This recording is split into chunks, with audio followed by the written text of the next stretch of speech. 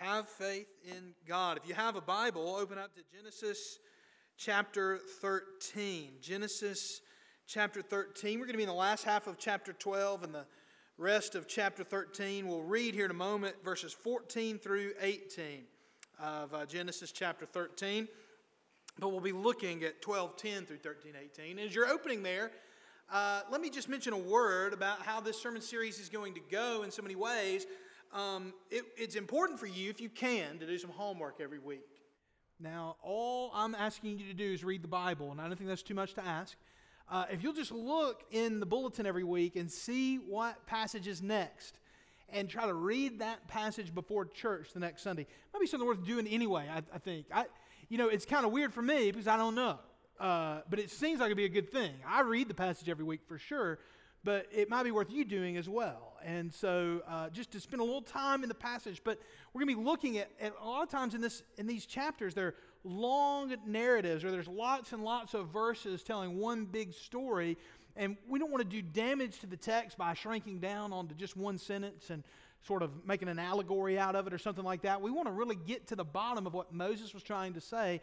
And sometimes the big point of a passage takes 2 or 3 chapters to really get a grip on. So the more work you do reading on the front end, the easier it's going to be for you to understand the sermons and see what the author is doing in the text. And that's what we want you to be able to do. So if you didn't this week, that's okay. We'll catch you up, and we'll certainly be looking at the text during these times, looking at different verses. But it'll just be really difficult to read every verse every week. So that's your homework, and you guys can handle that, right? Everybody's good? Okay. If they were good back there, I'll consider us all to be good. If you have your Bibles open there, go ahead and stand with me out of reverence for the reading of the words of our God.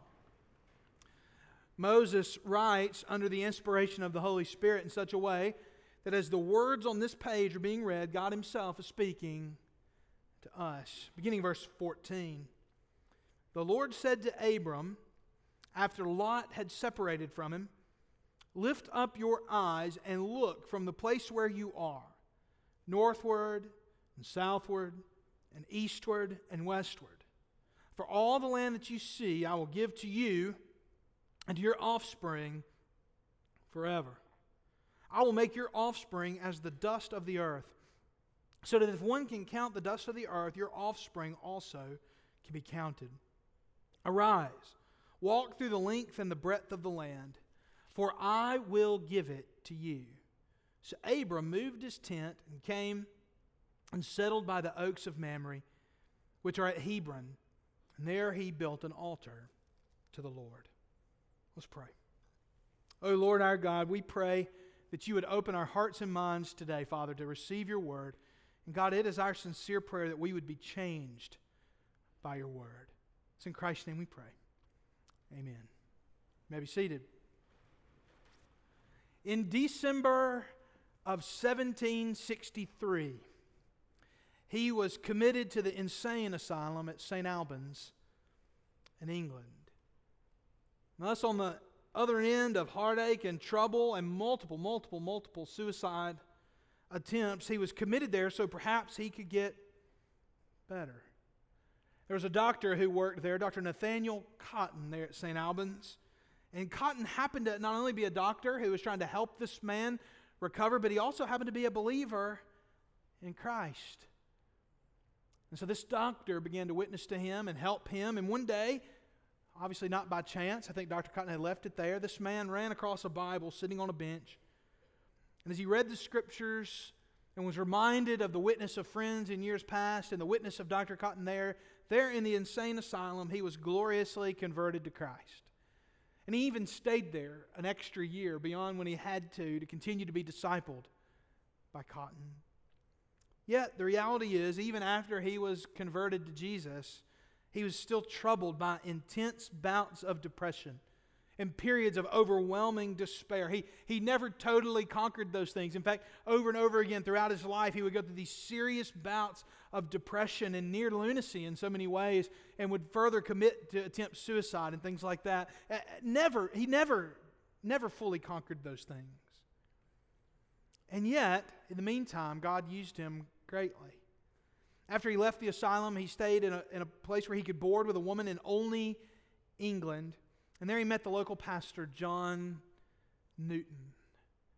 John Newton was notorious for his joy as a pastor. And so as he got to know this man and started to realize his struggles, he started to encourage him and develop him and encourage him to use his gifts. He was a gifted poet, to use his gifts to help serve the church. And thus it was that William Cowper became one of the greatest hymn writers in the history of the Christian church. And every one of you have heard a song by either Newton or Cowper. They wrote a book called Olney Hymns, of hymns to be sung in the church. And in that book there are over 300 hymns. And one that was written by Newton that came out in that book was a hymn, you might have heard of it, called Amazing Grace. Cowper wrote hymns as well. And among the many he wrote for the book was There Is a Fountain Filled with Blood. And another one, God Moves in a Mysterious Way. God moves in a mysterious way, His wonders to perform. He plants His footsteps in the sea and rides upon the storm. Deep in unfathomable minds of never-failing skill, He treasures up His bright designs and works His sovereign will. Ye fearful saints, fresh courage take. The clouds ye so much dread are big with mercy and shall break, and blessings on your head. Judge not the Lord by feeble sense, but trust Him for His grace. Behind a frowning providence, He hides a smiling face. It is to the ways of God, the ways of the Lord, that we turn our attention today.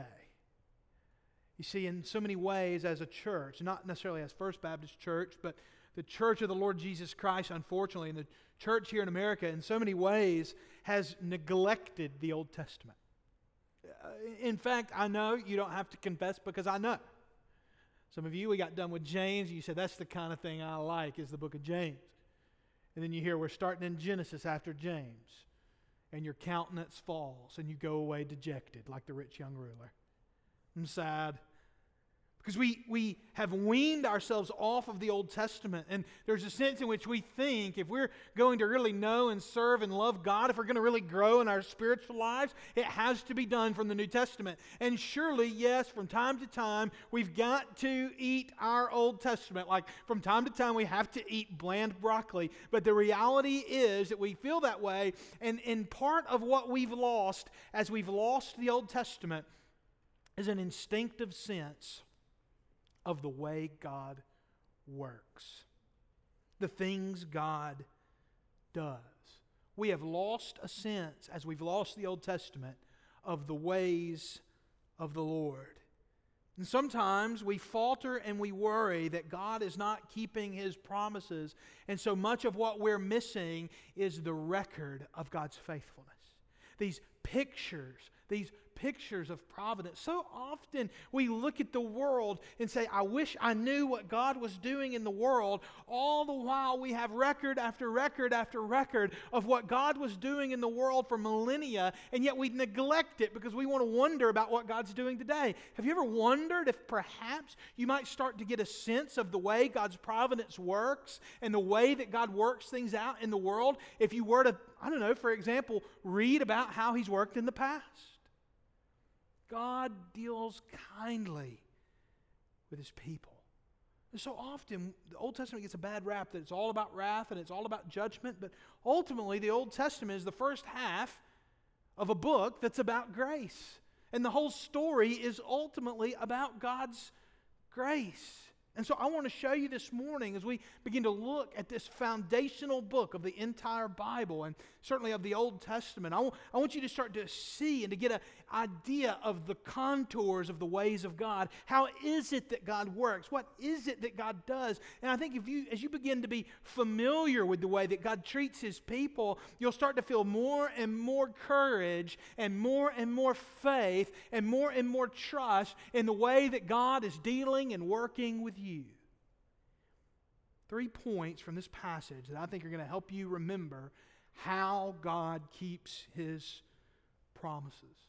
3 ways this morning that we can look at Abraham's story and gain faith for our own journey. I think these truths will help bolster your faith as you walk with the Lord.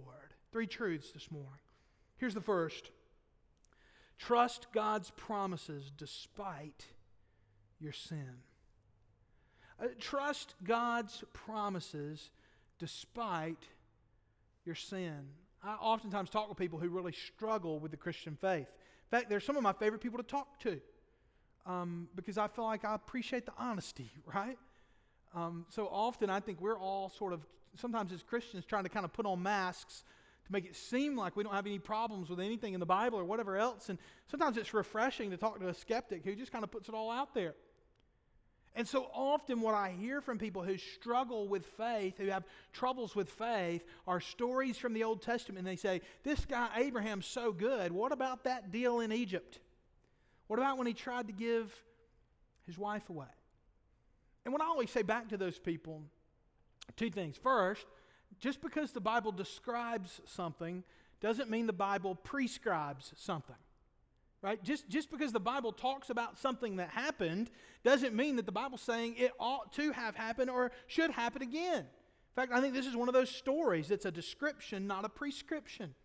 And that kind of leads into the second thing I will often say, which is that if the Bible was the sort of REM version of theology that many of us want, just shiny, happy people holding hands, right? If the Bible was this pure, sort of perfect, pristine sort of world, the same people who criticize episodes like this would read it, and then what would they say? They would say, the Bible is ridiculous. It's a Pollyanna book that doesn't actually deal with the world as it is. But instead, what do we have?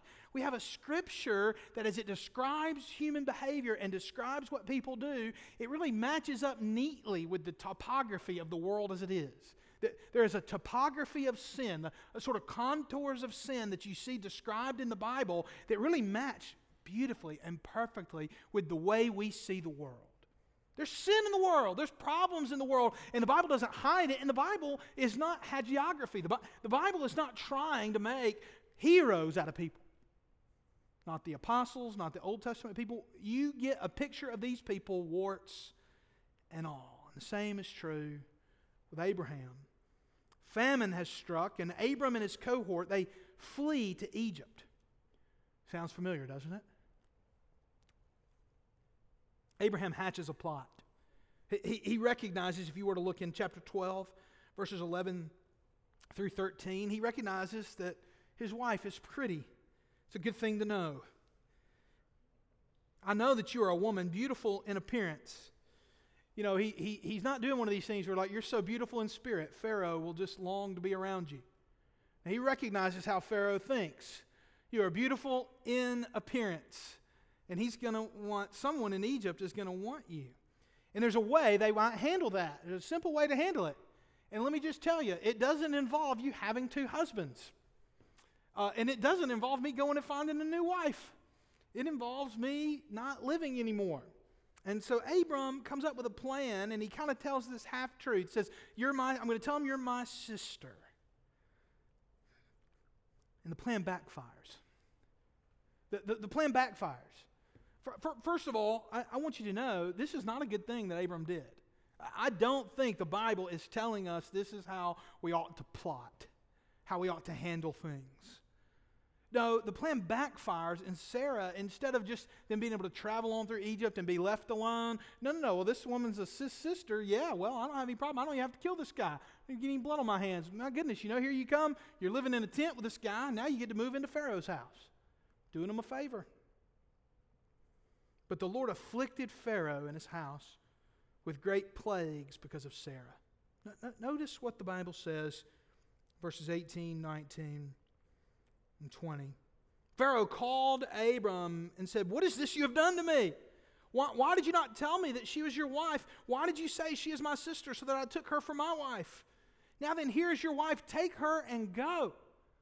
And Pharaoh gave men orders concerning him, and they sent him away with his wife and all that he had.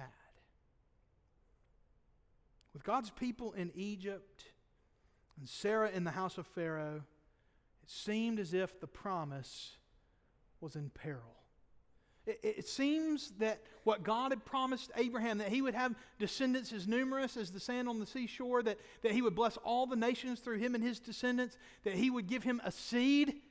It seems as if the seed is soon to be snuffed out. God's people are in Egypt, not in the promised land.